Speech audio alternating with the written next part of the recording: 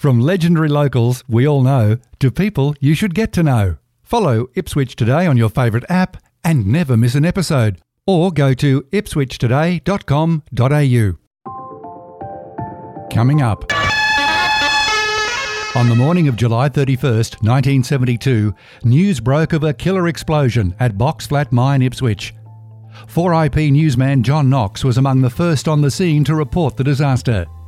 Hugh Taylor was working at Rhondda Collieries and remembers the events of that fateful day.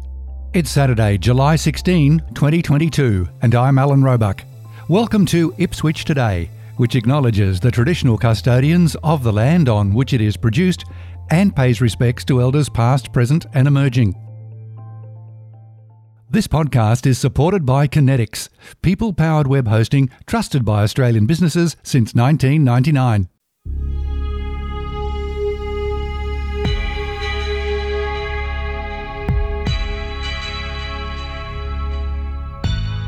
On the 31st of July 1972 at 2:47am, 17 miners were killed in an explosion at the Boxflat coal mine at Swanbank.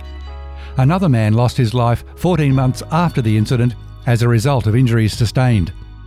It remains the worst mining disaster in Ipswich's history and one of the greatest losses of life in Queensland's mining history. The memory of Boxflat is still vivid for the families of those that never came home from work that winter's day in 1972.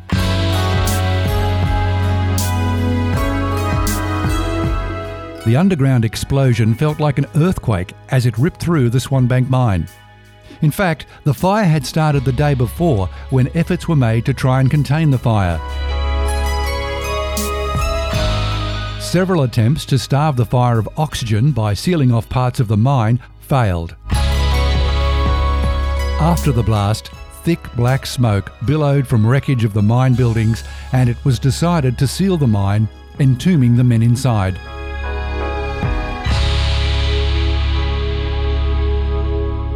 Newsman John Knox was living in North Ipswich at the time and up early getting ready for another morning presenting news on radio station 4IP. John Knox, can you take us back to that fateful morning? I'd just got up and I was getting ready to go to work. It was very early in the morning. I can't remember the exact time, but you would have details on that. As I put my feet on the floor, getting out of bed, I felt two kind of thumps, and I realised that was not just normal. It was an underground explosion of some sort. And I assumed that it was, quite wrongly, of course, that it was blasting to achieve some purpose. But obviously it wasn't. And I made the phone call at that time and found out what it was, that Boxflat had gone up. And so I immediately, instead of going to work, I was effectively at work. Because I went straight to the mine site and reported on what was happening. The people of Ipswich and district, in fact the whole of Brisbane, became fully aware of what was occurring due to the fact that I was reporting, and others too, from the site. John, if we can just put that into some context for Ipswich locals, the explosion happened at 2:47 on the morning of the 31st of July over at Swanbank, where Boxflat was. Now, where were you to feel that explosion?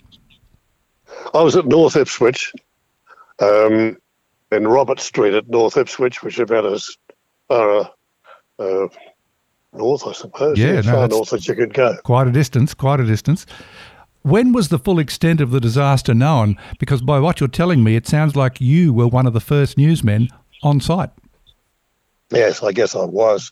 The full extent, I guess there were people on site who were talking to me.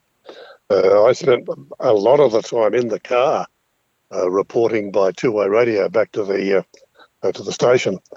I can't really tell you what time it was that the full extent was known. Fairly early, I would say, mid-morning at the latest. Mind you, that's a bit of a guess because it's time muddies the waters a bit of the old memory.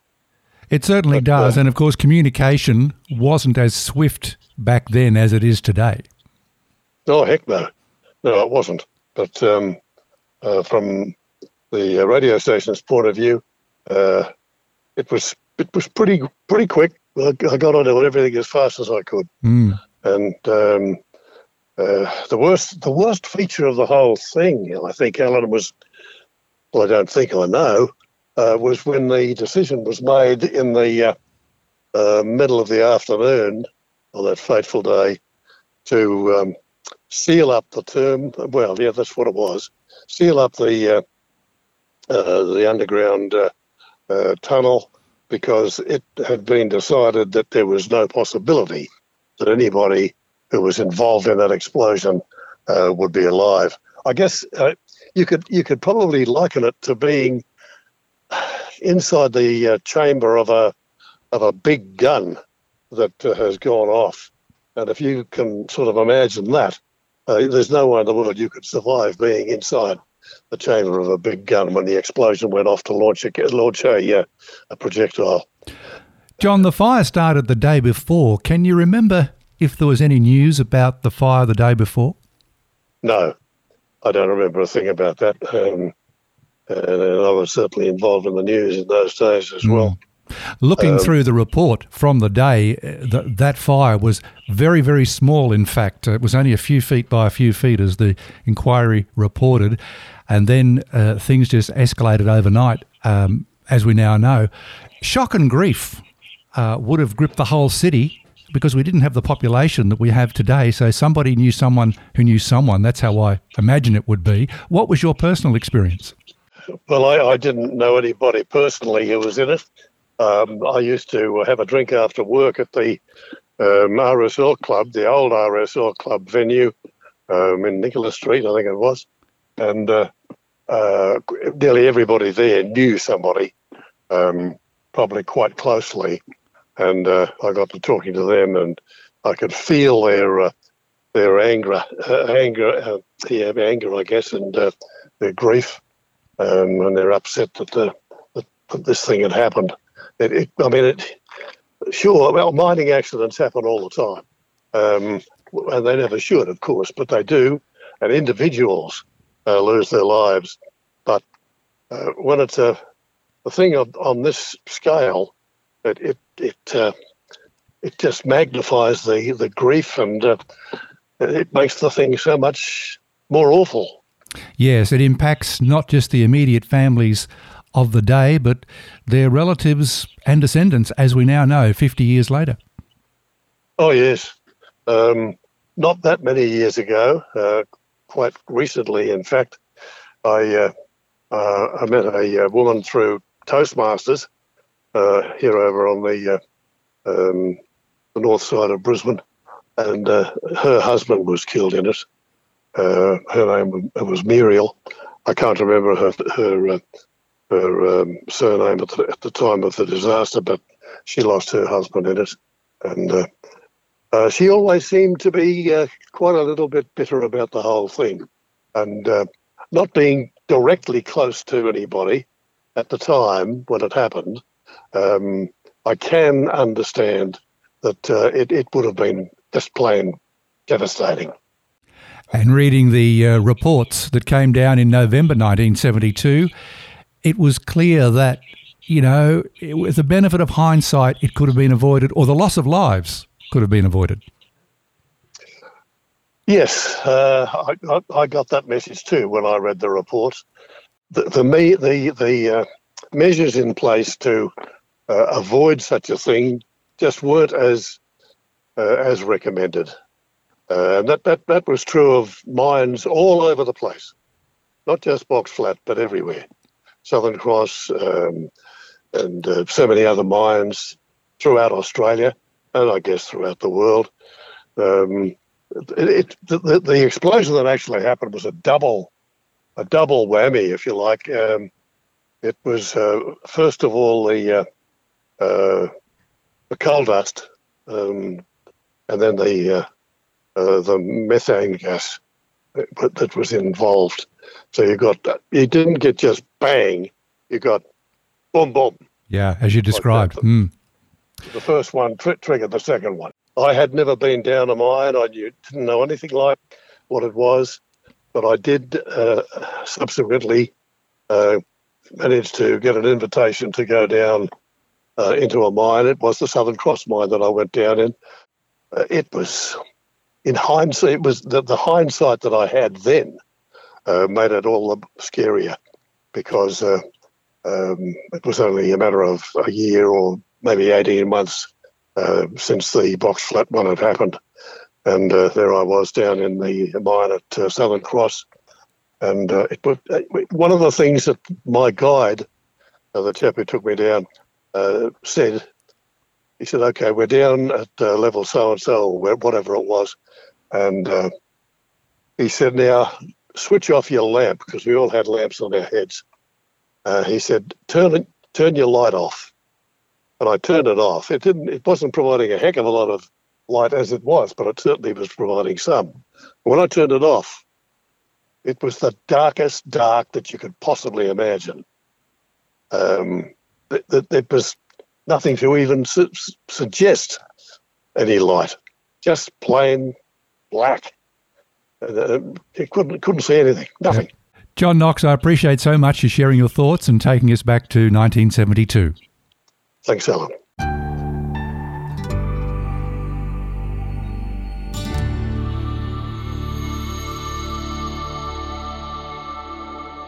Another witness that day was Hugh Taylor.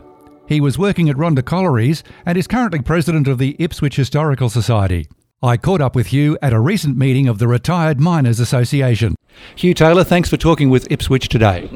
Thanks you, Alan. Thanks for having me. Now, you were in Ipswich at the time of the explosion in 1972, not working at Box Flat. What are your memories of that day? I was working at Rhondda Collieries as a cadet or as a mine surveyor, and I remember that morning being woken up from my living at home with Mum and Dad at Hill Street in North Ipswich, and wondered what the hell was that. From my bedroom window, I could actually see the chimney stacks of Swanbank Power Station. Looking out in the darkness, didn't really notice anything and went back to sleep. But then not till I got to work the next morning, I was listening to the radio that there'd been a problem. When I got to work, one of the board members of the company was in my office. He said, "Let's get in the car and go over." We drove over to a hilltop on the northern side of the Swanbank Lake, looked over at the mayhem and smoke and dust coming up still, and it was easily noticeable. There was nothing we could do, and went back to the mine. But certainly a very sad, sombre day. At that point of the morning, were you aware of the extent of the disaster and loss of life? No, I wasn't at that stage. It wasn't until later on that day about the extent of loss of life. And the part that started to hit home to me was when they started to mention the names. I had worked with a few of those fellows just in the 6 months beforehand. Rhondda Collieries had closed down one of our mines, the Edward S. Cornwall mine, at Christmas time. A number of those fellows got to work at Box Flat from January, and they were on the dog watch shift, which was unfortunately the shift that they were on when the blast happened. So I knew from working with about 3 or 4 of those men that got killed that night. So it was quite sad to see them killed in such a way. The inquiry that obviously followed went into some detail and statements from people who were on site. It seems as though there were several attempts to extinguish what was a very small fire to begin with. Yes, that was the astounding thing. The manager, when he first noticed it underground, when he first discovered it underground, he said it was only a very small smouldering heating that we could easily put it out. But by the time they got back to it, it had obviously grown dramatically and quickly got out of control. So further attempts to enter the mine, and that certainly didn't seem to have any effect on slowing the fire down. It just got worse as the night went on. I appreciate your invitation to me here this morning to see a virtual reality presentation of the likely scenario of what led to the major explosion. I had no idea that it was such a complex mine. Basically, 2 mines, one above the other, and there were interlinking shafts which caused some circulation. Without getting too technical, would it be fair to say it was one of the most complicated fields in the West Moreton area? Yes, it was one of the most complicated. There were two. It was a large mine. It had a large production mine. It had a lot of men working in those mines, and different mining sections. So they were mining from different areas of the mine, and they were mining from two seams. So to make connectivity easier to get from one seam to another, it was commonplace to have connecting stone drifts, if they could, between them. But obviously they are things that need to be managed and controlled fairly well as far as your ventilation of your mine goes.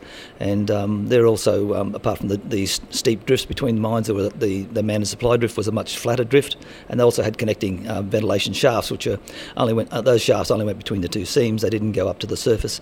It allowed the mine to become better ventilated and better access for men and management to get from one part of the operation to another, to make sure that anything that needed to be attended to could be attended to quickly without having to go back all the way to the surface and then go back down the second mine. Hugh, in the days, weeks and months after the explosion, the mood of the whole city would have been affected.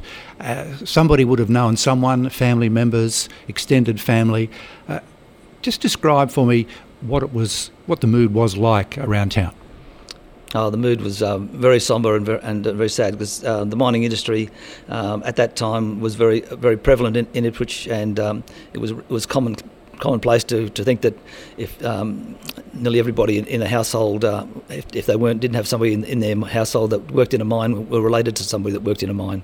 So it was very common occupation in the Ipswich area here. A lot of people engaged in either working in the mines or in sundry activities related to the mine. So that it affected the whole of the Ipswich community, and had far-reaching effects. And you can see by some of the photos of the streams of miners that marched at the funeral services, and the people that the Ipswich community that turned out and lined the streets, that it really affected the whole of the Ipswich community. The Coal Miners Memorial that was established in recent years on the former site of the Jim Gardner pool is a very tangible way of paying tribute to these miners. Has that done a lot to heal the wounds, you think, the emotional wounds? I think it does help to heal the wounds. Yes, it allows people to go and realise the enormity of the sacrifices that these men and boys made to our coal mining industry. And when you look at the number, that memorial only represents our coal mining industry of the Ipswich Rosewood area, and that's 186 men and boys there. And if you add up all of the other fatalities from disasters around the state, Ipswich is still the highest number of fatalities from its coalfields, and so it's quite significant. It encompasses the 18 men that were lost in Box Flat, but it encompasses all of the men that were been unfortunately lost in our mining industry. 2022 is the 50th anniversary. Can you believe it's 50 years? No, it's very hard to believe that it's 50 years. As we all say, where have the years gone? It is the 50th anniversary coming up, and it's so we want to make it a pretty significant event to remember this terrible disaster, and remember the names of those and look after the families that were affected by this. And today, 50 years on, those families are no longer just the wives and the children of those men. There's the grandchildren and the great-grandchildren of those, and even great-great-grandchildren of those men that are coming along to attend this 50th anniversary. So it affects and continues on to affect those families, and even the few fellows that are left in this area today that were there on that night. They've lived with the trauma of that terrible night for the last 50 years. No matter what counselling, not that they got any counselling back then, but no matter how much counselling they may have had or may not have had, it's something that you live with for the rest of your life, and you take it with you to your grave, because it was a very, very, very sad and a very tragic event that they would never forget. Well, let's talk about the program that's coming up on the 30th of July and the 31st of July. You're spreading it over 2 days, so it is a very significant timeline from 1972. What have you got lined up? Wanted to make it a fairly significant event, and so with that, I've got on the Saturday afternoon. I'm putting on an unveiling of a mines rescue display at the old Baval Mines Rescue Station. Now that's being done because the Mines Rescue Station was a major part of the Ipswich community in mining. The display will start actually the week before the weekend of the 30th and 31st, and run till the weekend after the 30th and 31st. So it'll be there for 2 weeks, and we're very fortunate to have the support of the Llewellyn Motors group, who are actually are allowing us to take over the front part of their display room in the old rescue station to put on this display. So on the Saturday afternoon, to make something of that, I'm doing a little unveiling, and at that I want to thank the Mines Rescue Service for their contributions to the Ipswich coal mining industry over the decades, because they started in 1909, and we celebrated their 110 years in 2019. And we held it at Llewellyn Motors, and they were very supportive of us, giving us that room again in 2019. They're very supportive of us giving us it again now. But more importantly, the Mines Rescue Service, they educated a lot of men and allowed a lot of men with very perhaps low education and to give them improved working practices and improved competencies that allow them to get better paid and more responsible positions within the mining industry. On the Saturday evening, there's a special dinner being held. Yes. Following the Mines Rescue unveiling display, we're having a memorial dinner at the Ipswich Racecourse, and in their events and entertainment room, where we have the Minister for Mines doing an address, and we're also having a lot of families and dignitaries attending, and the Minister for Mines, I think, as I said, will be there, and they will having launching a 3D visualisation that Mark Parcell and his team, with Alan Andrews from the UK, have put together a virtual reality visualisation of the Boxflat mine, and the commentary and the video visualisation will allow the families and the people, mining industry personnel that will be there, the opportunity to actually see and understand more clearly what's happened and what led up to this terrible disaster. The ceremony to commemorate the 50th anniversary is going to be on site at Swanbank. What form will that take this year? It'll take a much larger form of service. Over the past years, we've had a reasonable number of people turning up, like maybe 100 people turning up to our services on the anniversary dates. But this year, I'm expecting to be treble that or more. And so it'll be quite a large. The service will be run from 10 o'clock, and there'll be a lot of other arrangements there. So I'm expecting that not everybody will fit into the memorial circle. So I've arranged for a large marquee to be there. The service will be streamed from the memorial circle to the marquee, where there'll be a lot of seating available in that marquee, and the service will also be live streamed. So I have families coming from New Zealand. 10 people from the Verenkamp family alone are coming from New Zealand to be at this event, and Merv Verenkamp's a wife who's still alive and in New Zealand who can't make the trip, she'll be able to see it live streamed on the internet. So any other families that are away that can't be on site can actually get to see this service live stream if they're made aware of the live streaming link. Yes, I would say the advice is, if you are attending, to get there early. There's not a lot of space, as you said, but a very significant memorial site for the city of Ipswich. Hugh Taylor, thanks so much for talking with Ipswich Today. Thank you very much, Alan. My pleasure. To commemorate the 50th anniversary of the Boxflat disaster, 3 events have been organised. Check the show notes for links to the details. Ipswich Today is supported by Kinetics, people-powered web hosting trusted by Australian businesses since 1999. This podcast is also listener-supported. Please make a once-only gift or regular donation to help keep it online. Just go to ipswichtoday.com.au and click the donate button on the homepage to make a payment through PayPal. Follow and stream this podcast from your favourite app, including iHeartRadio and Amazon Music Podcasts, or play Ipswich Today from smart speakers. Music is supplied by Purple Planet Music. This is Alan Roebuck. Thank you for listening.